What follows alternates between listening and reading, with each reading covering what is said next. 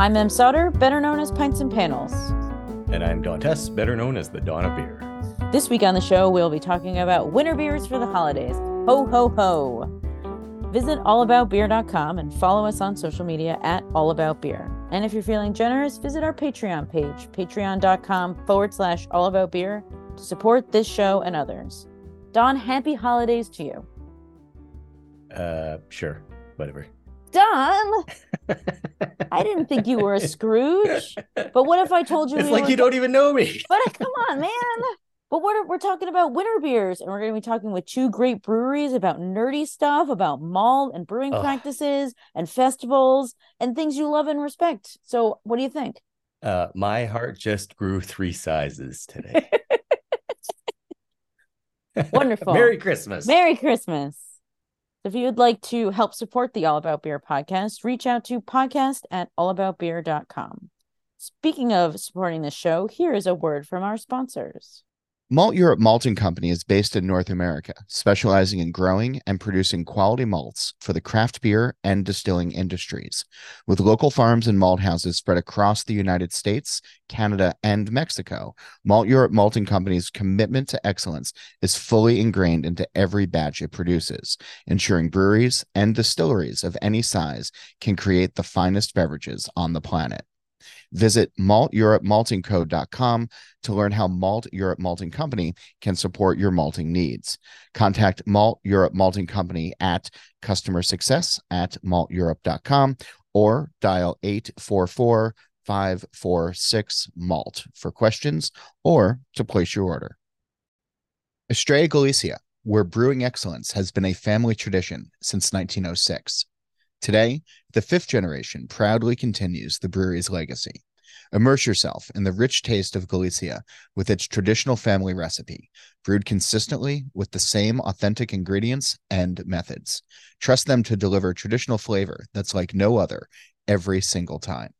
Estrella Galicia is all about lager, rooted in German brewing heritage. Maintaining its commitment to tradition, they brew exclusively in their brewery in La Coruña. Each beer boasts its own distinctive recipe. No shortcuts, no compromises. Their passion for beer sets them apart as they embrace and celebrate the art of brewing.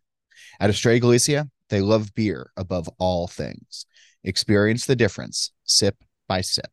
Leah Wong Ashburn is the president/CEO and second-generation family owner of Highland Brewing Company in Asheville, North Carolina.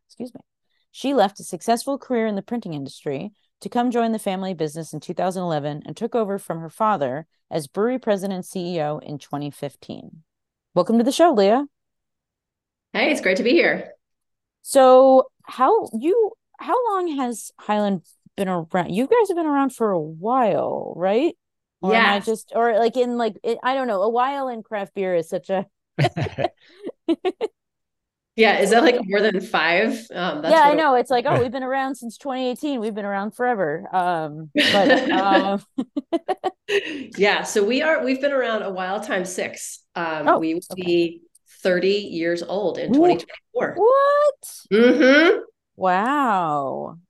Those are statesmen. I know. That's former stateswoman as statesperson. Yeah. Excuse me. Pardon my. So has Cold Mountain is your winter beer. When did that start being part of the equation in Highland Brewing? Yeah, just a couple years into our existence. So Cold Mountain's 28. And started out, a different name and has been slightly different beers over its long lifetime. But there is a magic around it it is really wonderful for Highland and for the whole thousands of people that have come to drink it at the brewery and look for it in the market. So we are unbelievably grateful for what this beer does.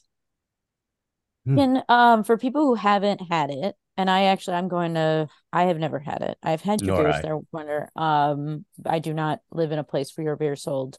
How would you describe Cold Mountain in its current state? So like, what are people looking for flavors, or just, what's the beer like? Cold Mountain. Yes. Thank you, Don. Ooh, I mean, I wish you could ask like 100 of our guests that question. That'd be so much fun to hear them answer.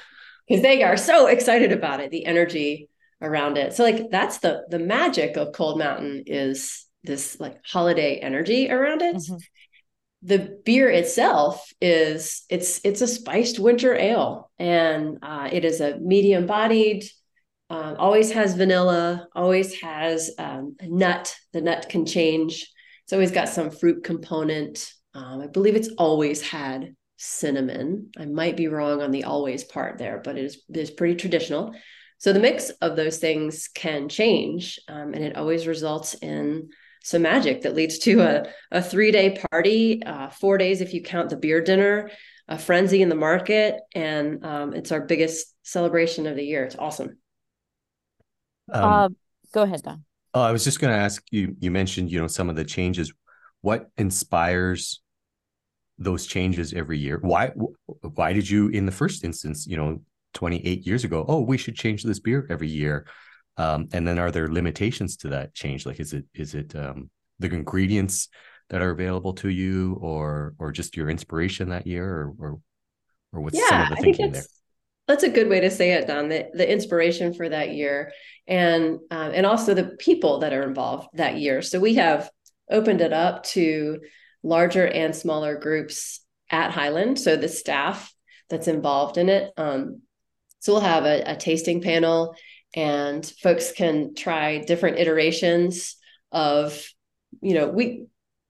quality, sensory. They're going to give it direction. The brewers all give it direction, but then there might be some versions of it that come out to kind of refine that direction, figure out, some of the preferences for that year. So it's not just, it's not like Dad and I go out and be like, this beer has to be the same every year, and this is the way we like it. There's a whole lot more openness about it, which makes it really fun and brings more people into the process. I see. That's nice. So it's a collaboration between everybody. That's what Christmas and the holidays and winter is all about. It's about getting together. And right. Yeah. That's the breweries themselves too. And just this beer in particular, it was Asheville's first seasonal beer. And that's a pretty cool. Oh, wow. That's yeah. Oh, wow. I didn't know we that. were Asheville's first brewery. And so it wouldn't, kind of make sense that not too long after that, we made the first seasonal beer, and it has remained a seasonal the whole time. There's some folks that say, oh, you should make this year round. And we're like, yeah, cool. Absolutely not. Part of the magic is this launching of the holiday season. And we hear these incredible stories about when people who they ship it to, where they drive it to, who they share it with every single year. And it's a really special. Oh, that's awesome. That's awesome. That is really awesome. But one of the other things you do is you do the Cold Mountain Festival in November as a big release for this beer, correct? So that's when did that start happening, or has that always happened? And tell everyone a little bit about what goes on there, because you touched on it briefly, but well, it's a good point to be made that we haven't always had a huge party. We haven't always had a huge space to have a party in. So starting from a basement in downtown Asheville allowed us to have people and or a truck and a rat and all those things would happen in the same space downtown. And it really wasn't meant for guests. So we spent our first 12 or 13 years there and moved up here on the hill in 2006. I think the tap room opened 2008. I think my husband argues with me on that date. But that's when we started having real space to have a party. Not in the production space. That also comes with complications and safety issues and, people and dogs getting into things that you really don't want them to be that much of the brewing process. So in this tap room, that's when we really started making it a big deal and growing it from one Thursday night in November to Thursday, Friday, Saturday, and then more recently, Friday, Saturday, Sunday with the dinner on Thursday. So we pre-sell tickets. We have an incredible music lineup. And then all of the the varieties, all of the packages, all the merch, all of the pilot batches. So it's a fantastic time. Can you talk a bit about the idea for a beer festival? I don't know if that's even the right word, built around one beer. I think, a lot of people think of GABF or whatever, where there's hundreds of beers. Like, do you get the beer geeks coming out, or is it families wanting to kick off their Christmas celebration? Mm-hmm. It is a lot of holiday kickoff. We kind of guide families toward Sunday, especially. We are a really family friendly brewery, but we've also learned over the years that focusing the family centered celebration on a Sunday just works better. So if we're going to have a 3-day party, we guide those families to Sunday. Oh, I see. We have a daytime and evening session on Friday and Saturday. So you get like a pass for any one of those 4 sessions. So 2 Friday, 2 Saturday, or the one on Sunday. And you just have to go in and see which bands are playing and which ones you want to listen to. They're all so good. We knocked it out of the park this year. And I just wanted to see, I wanted to be in more than one place at one time. And then food trucks are all over the place. Just all the varieties of beer. So I guess instead of a beer festival, it's a celebration of a beer. Yeah. And and a music festival and tons of food are all around that. What are the pilot batches? Now I'm like, I saw something about coconut Cold Mountain. Yeah. Well, what we tend to do is we make spinoffs of classic Cold Mountain, and we tend to keep them at the brewery. So 3 of them got packaged. There's coconut, there is chocolate hazelnut, and the third one, I'm over 50, so I can't remember a damn thing. The third one, Imperial, of course. So we've done Imperial for maybe 4 years. So those go in 16-ounce cans. You can get a 4-pack of each one of those. We also for the first time, we did a variety pack, which, hey, variety packs, selling like crazy across the entire craft beer market, right? And for the first time, we did a variety pack with 4 coconuts, 2 Imperials, and 2 chocolate hazelnut. And they sold amazing. And our packaging team loved it because we could automate the variety pack for the first time. So there's innovation. Yeah. Very, very, very cool stuff. I did want to ask, so your winter ale, and what I've realized about a lot of winter ales is that they're really high alcohol, but yours is not. It is 5.9%. Was that a choice? Why the lower ABV? I mean, 5.9 is not super low. It's not sessionable in any means, but I was just surprised to see that, a lot of Christmas beers or winter beers are 11%, 10%. Right. So, what's the reasoning behind the lower alcohol level?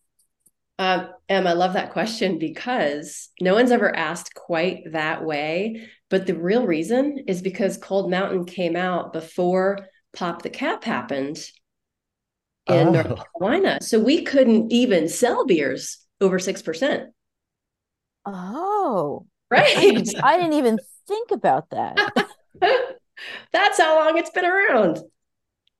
Wow. And now you can do Imperial Cold Mountain, but that was not even legal before. That's right. Yeah. So that's a cool connection. This is North Carolina beer law history in a can. Yeah. Wow.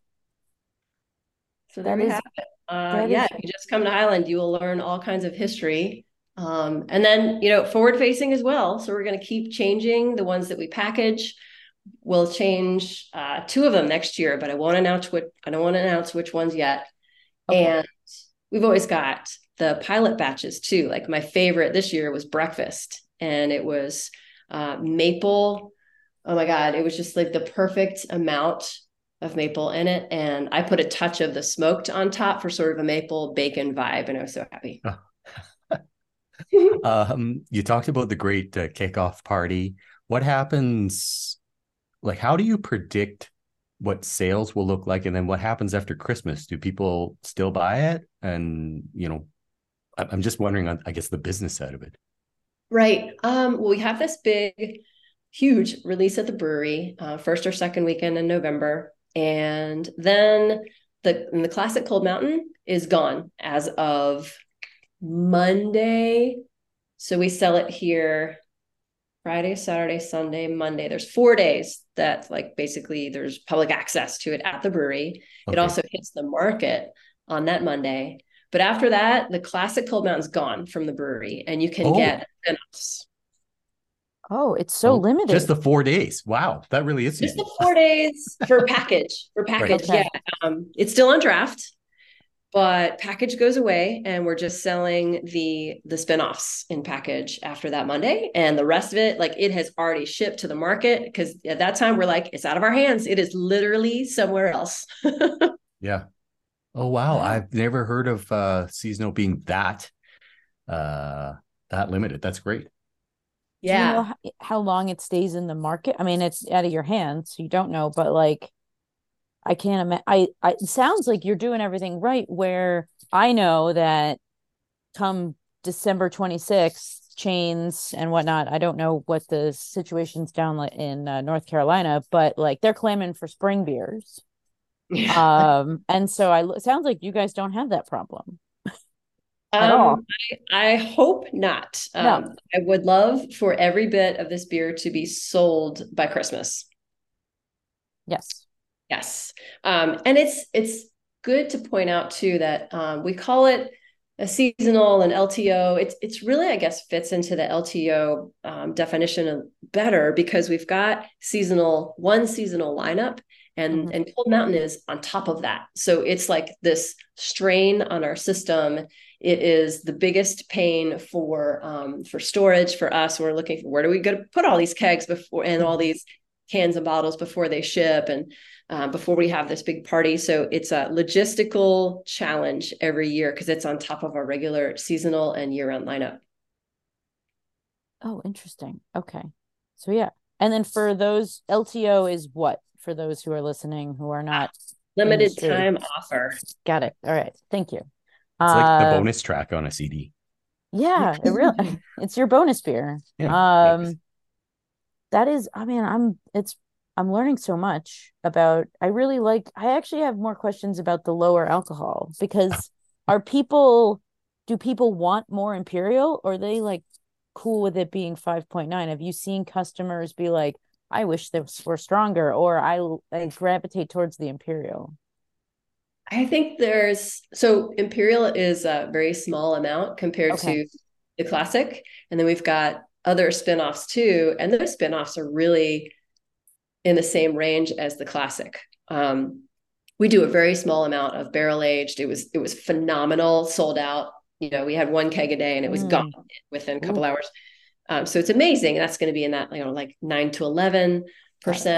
But the vast majority of the audience is like, they're coming here and they want to spend 4 hours, and they want to see all the bands. They want to eat the food. They want to, go to the different areas of the brewery. Maybe they want to watch one of the 3 volleyball tournaments that we held over the festival. So, a 5.9 is like, that's a good spot to be. I don't want people walking around with an 11% all day long. Sure. I wanted to ask, just even though it's quite limited, have you seen a growth in this beer, in this style? I think the cynical people would say, oh, everybody just wants an IPA. Does this style sell well? Do people still like it? They do. And it's become such a tradition for so many folks. And I hold on to it with a lot of, there's so much emotion around this beer. I mean, it's very important to us. I'm not going to lie. Oh, okay. It is. But also it's not a huge quantity, because it goes so quickly. Like, you can do the math. If you have a beer that sells out in 4 days, like, yes, it does great, but it's not a big part of our entire financial picture. Right. It's just kind of the quantity that we're able to do in that short window is impressive.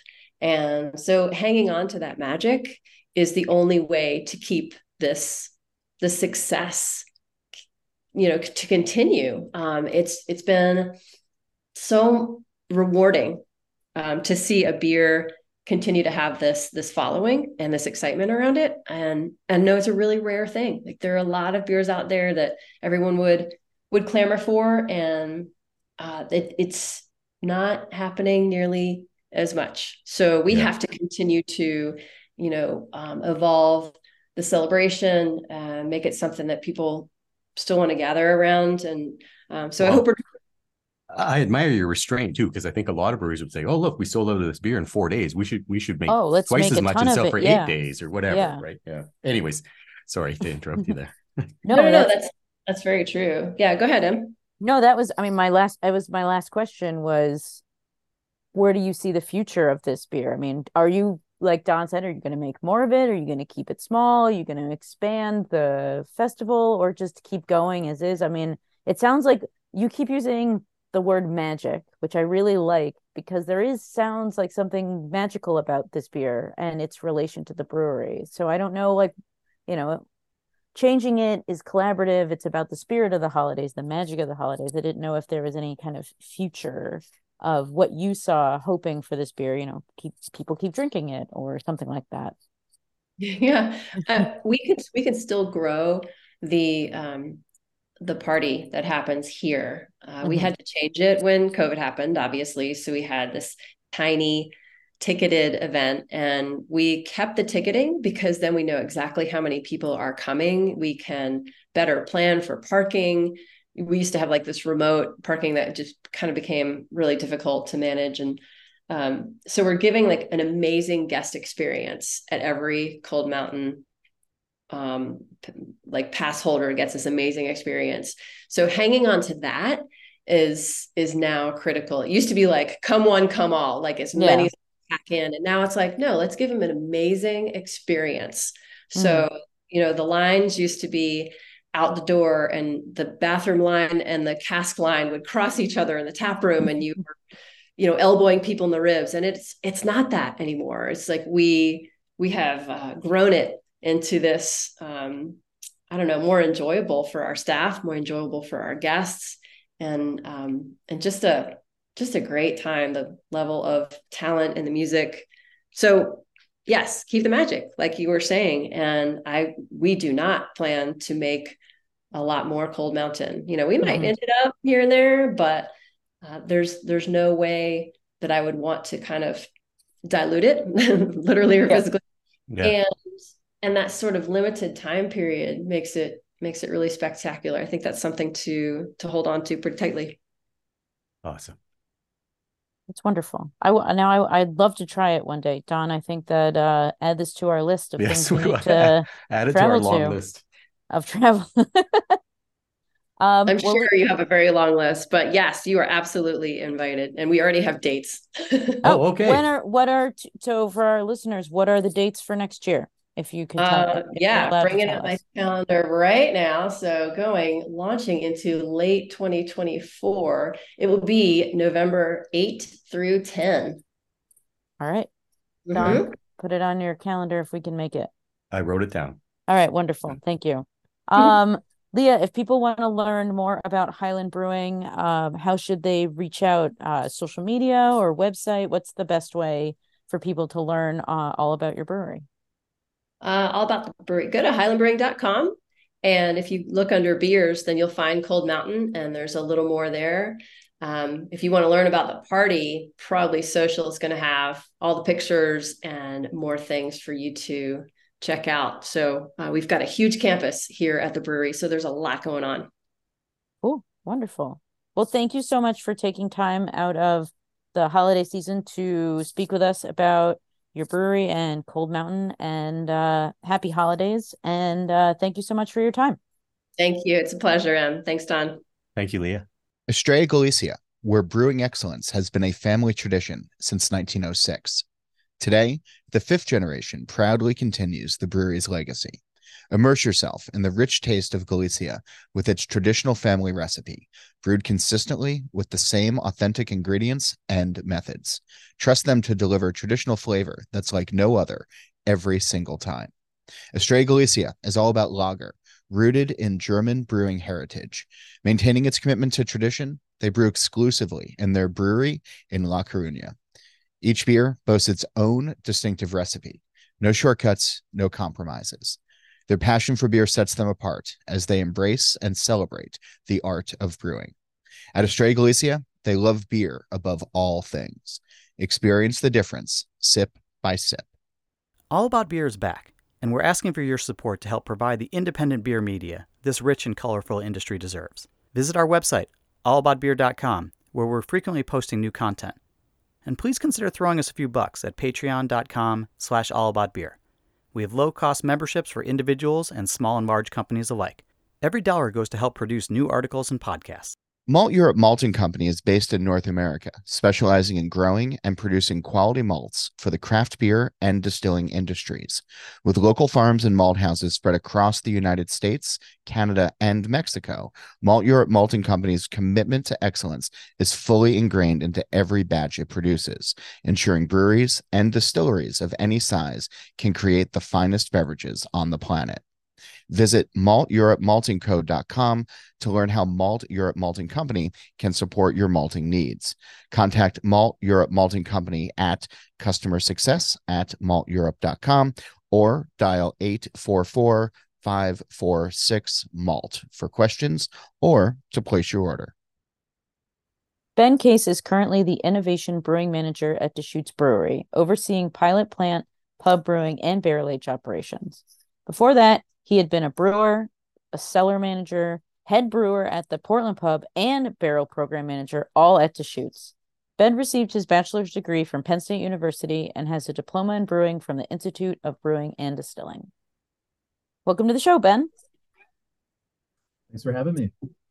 So, how long has Deschutes been making Jubilee? Like because you're OG guys. You've been around for many, many moons. When did this beer start being your winter seasonal? Or is it seasonal, or is it a limited beer? Where does it fall within your realm of beer? So it's one of our seasonals. It typically you'll see it start to hit the shelves in October, and we usually wrap the season up around the end of the year. So one of the shorter time spans compared to some of our other seasonals out there. But yeah, one of the interesting things about Jubilee is that this was Deschutes' very first seasonal. Jubilee was brewed in 1988, the first year of operation of our Ben Pub. Wow. So it's an elder OG. It's an elder statesperson, like I said before. That's like, I don't know. I can't think of another. I mean, I'm sure there are other breweries, but that's having a seasonal that's been done year after year after year. That's like almost 40 years old is pretty epic. And that's something that you definitely pat yourself on the back for that one. It's pretty cool to see that it's stuck around as long as it has. Just kind of leading up to this podcast, I was looking around and found a newspaper clipping kind of talking about Deschutes, the pub, in the first year of operation. And they called out that at that point, I think Deschutes had produced about 40 barrels of beer, but talking about this new seasonal that's coming up that we made 35 cases of. And yeah, the first run was hand-filled in reused, obviously sanitized, but reused champagne bottles that they hand filled and cracked. Whoa! And I like that you had made 40 barrels of beer, which that's probably half of a batch for you. Not even, I bet. Yeah.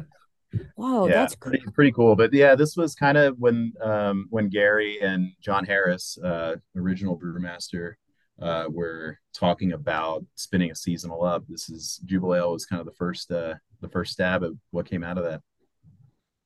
So how is that beer brewed? So how has it changed? I guess I have two questions. Yeah. I'm sure the beer has changed massively in the many, many years that you have brewed it.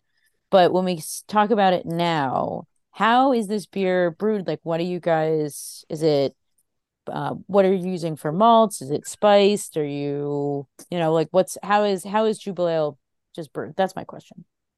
Yeah, it's actually not changed a ton since the original brew in 1988. The ABV has come up a little bit.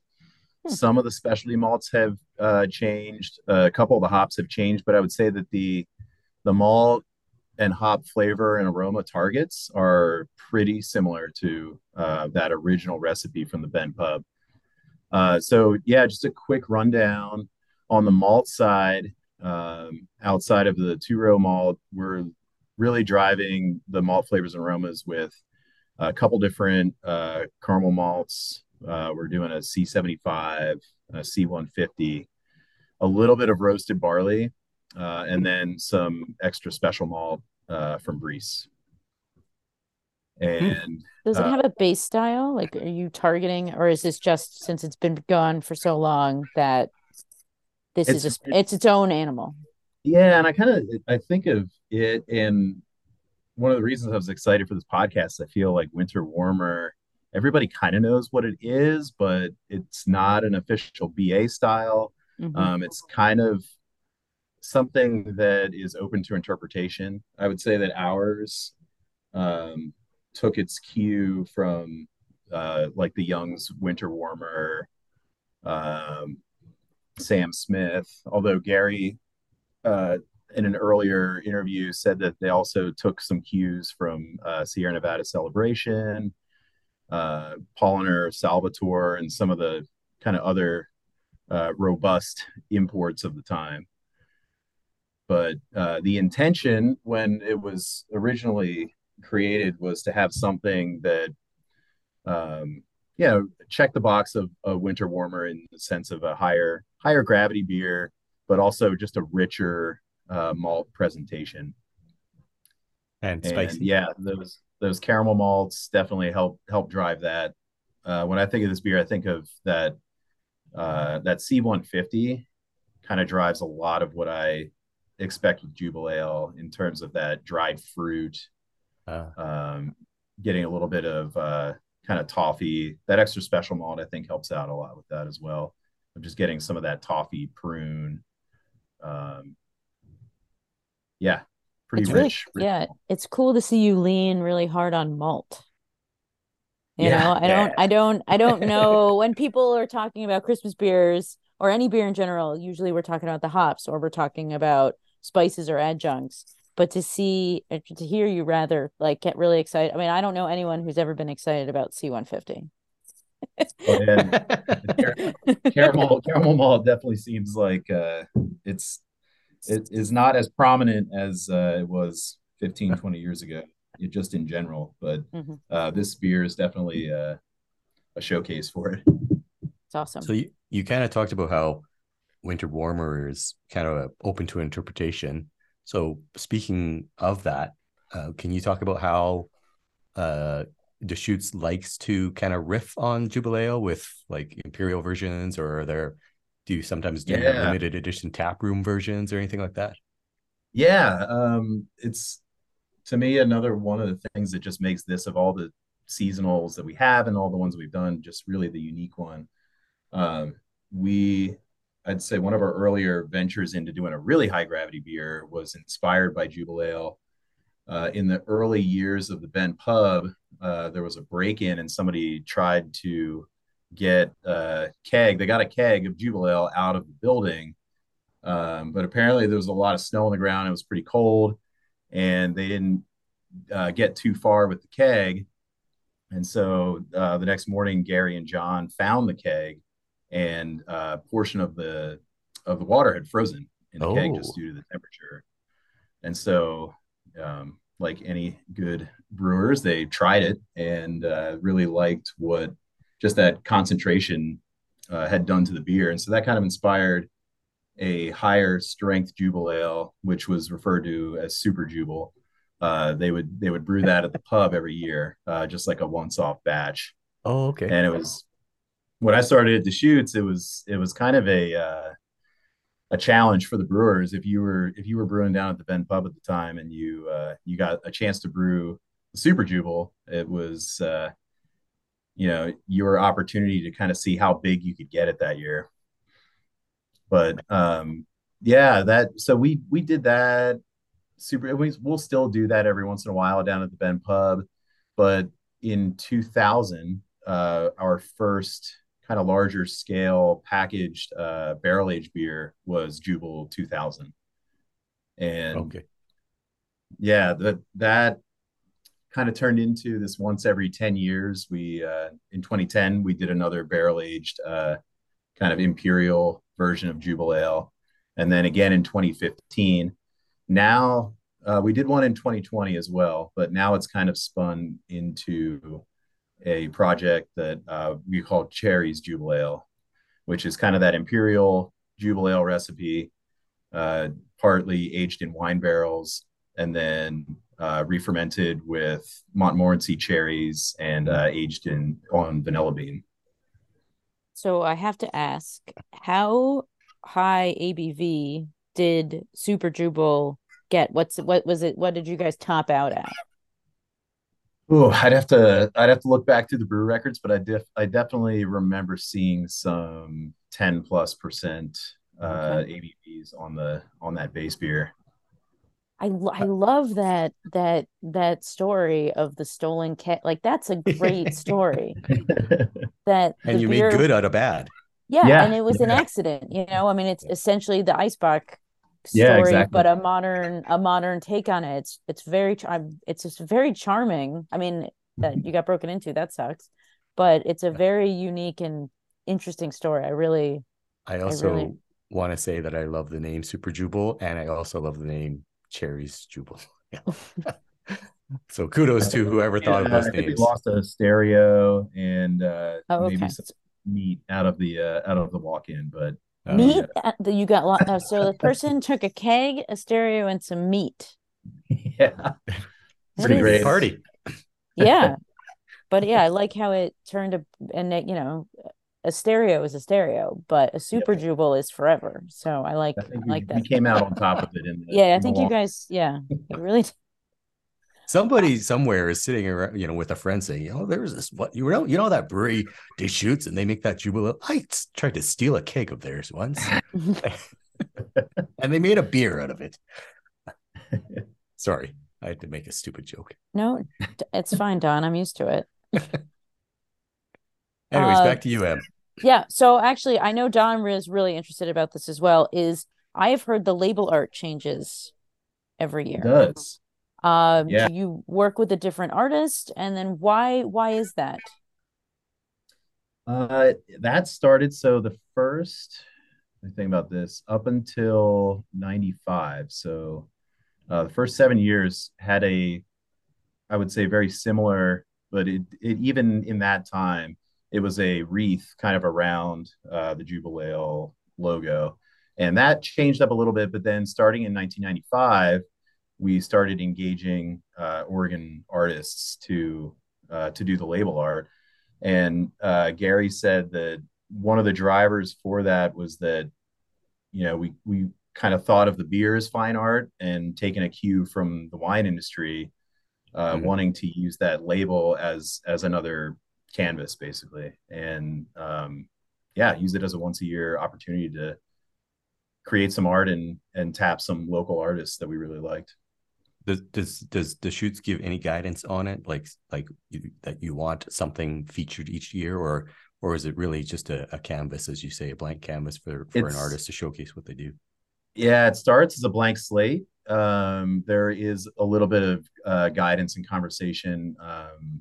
Once that artist is narrowed down, there might be some slight tweaks here and there. Um, I know Gary saying that originally the inspiration, it's we call Jubal a festive winter ale, and so uh, looking for pieces that help to kind of encapsulate that feeling. But beyond that, it's gone in all. We've done print media, we've done paintings, collage, this paint marbling technique for one of the years that was really cool. It's basically sky's the limit. Is Okay. that with Super Jubal as well, or just does that change when you The package it, or does the that Super have? Jubal label has changed over the years, Okay, but it's not an every year. got it. Yeah, it's true. I just didn't know if you were anytime you brewed it, it changed, kind of similar to the Jubal Ale. I don't want to tell your marketing department what to do or your merchandising department what to do, but all of those labels would make a very good poster. We did a puzzle this year for the first time. Puzzle. Oh, Your merchandising department is one step ahead of me. That's brilliant.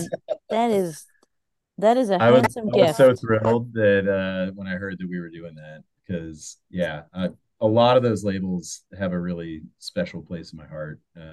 Yeah, so Do you have a to have them all favorite? in a puzzle, it's checking several boxes. Yeah. Do you have a favorite from over the years, or is there one year that you're like, oh yeah?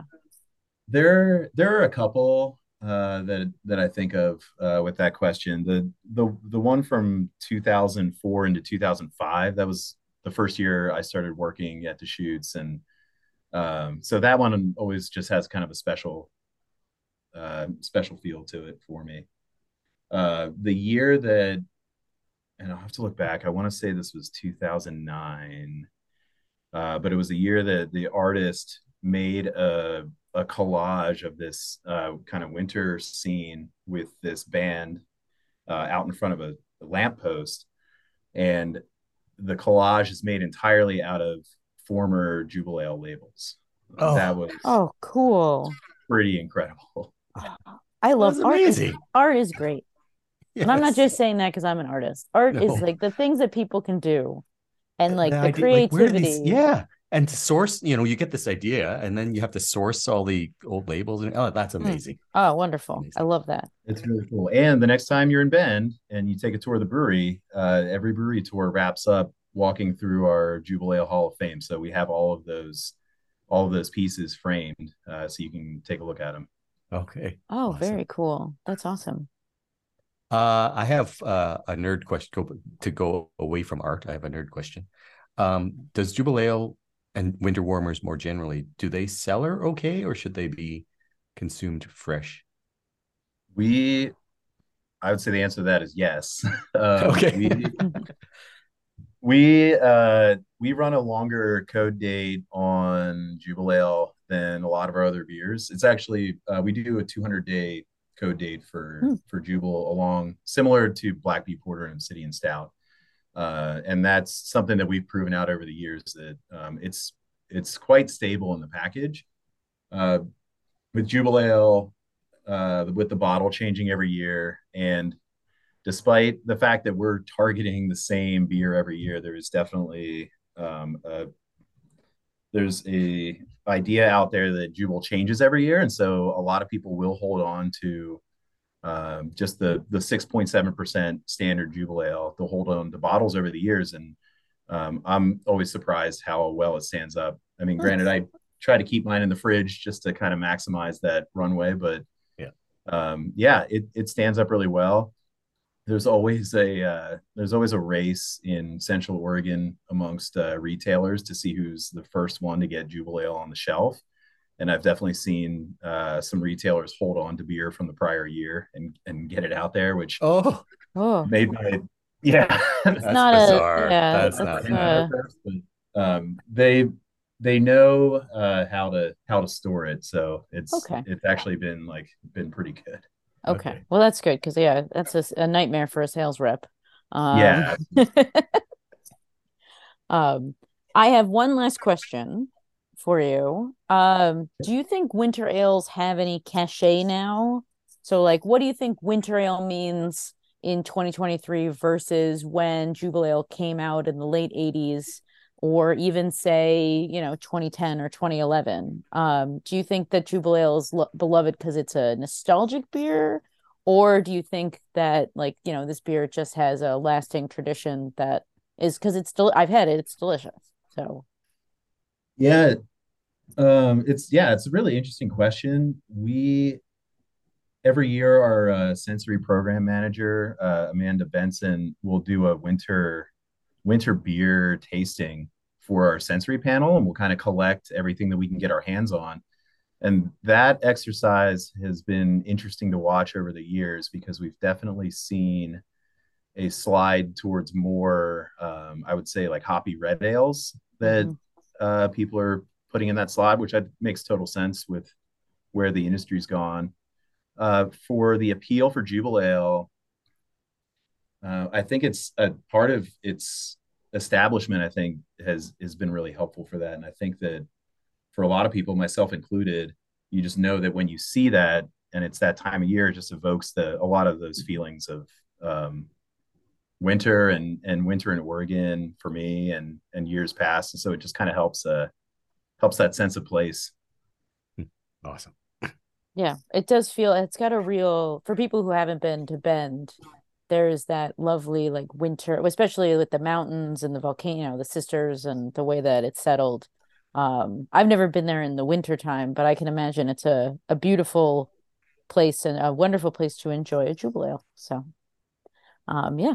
Coming off the mountain, back into town and going to the pub and getting a pint, especially if we have the nitrogenated version on tap, is just Nitro Jubal. Oh yeah, that sounds awesome. Don, add it to your list. We have to go to Bend in the winter now. Yep. Twist my arm. We'll fly there from Highland. We spoke to Leah from Highland Brewing and about winter ales previously, and so we've got a winter ale tour. I guess maybe 2025 we'll come and visit. That would be wonderful. So that would be great. Yeah, please let me know. I'd love to show you around the brewery. Wonderful. Don, any other questions for Ben? I do not. Well, Ben, thank you so much for teaching us about the history of Jubal Ale and how I'm just more surprised at what a love letter to malt that winter ales can be, especially Jubal Ale. So, and the fact that there's a nitro version just makes me very pleased. So I appreciate all your insight and happy holidays. My pleasure. Yeah, happy holidays to you as well. So, Don, what'd you learn today? I learned a lot, and I didn't realize how fundamental Winter Warmer was to the long-standing seasonal programs of both of our guests. But can I sort of do a little bit of a side turn here? Yeah. What's up? You used to live not too far from Bend in Eugene. I did. I lived over the volcano. Have you heard the urban legend about the Deschutes Jubal Ale label?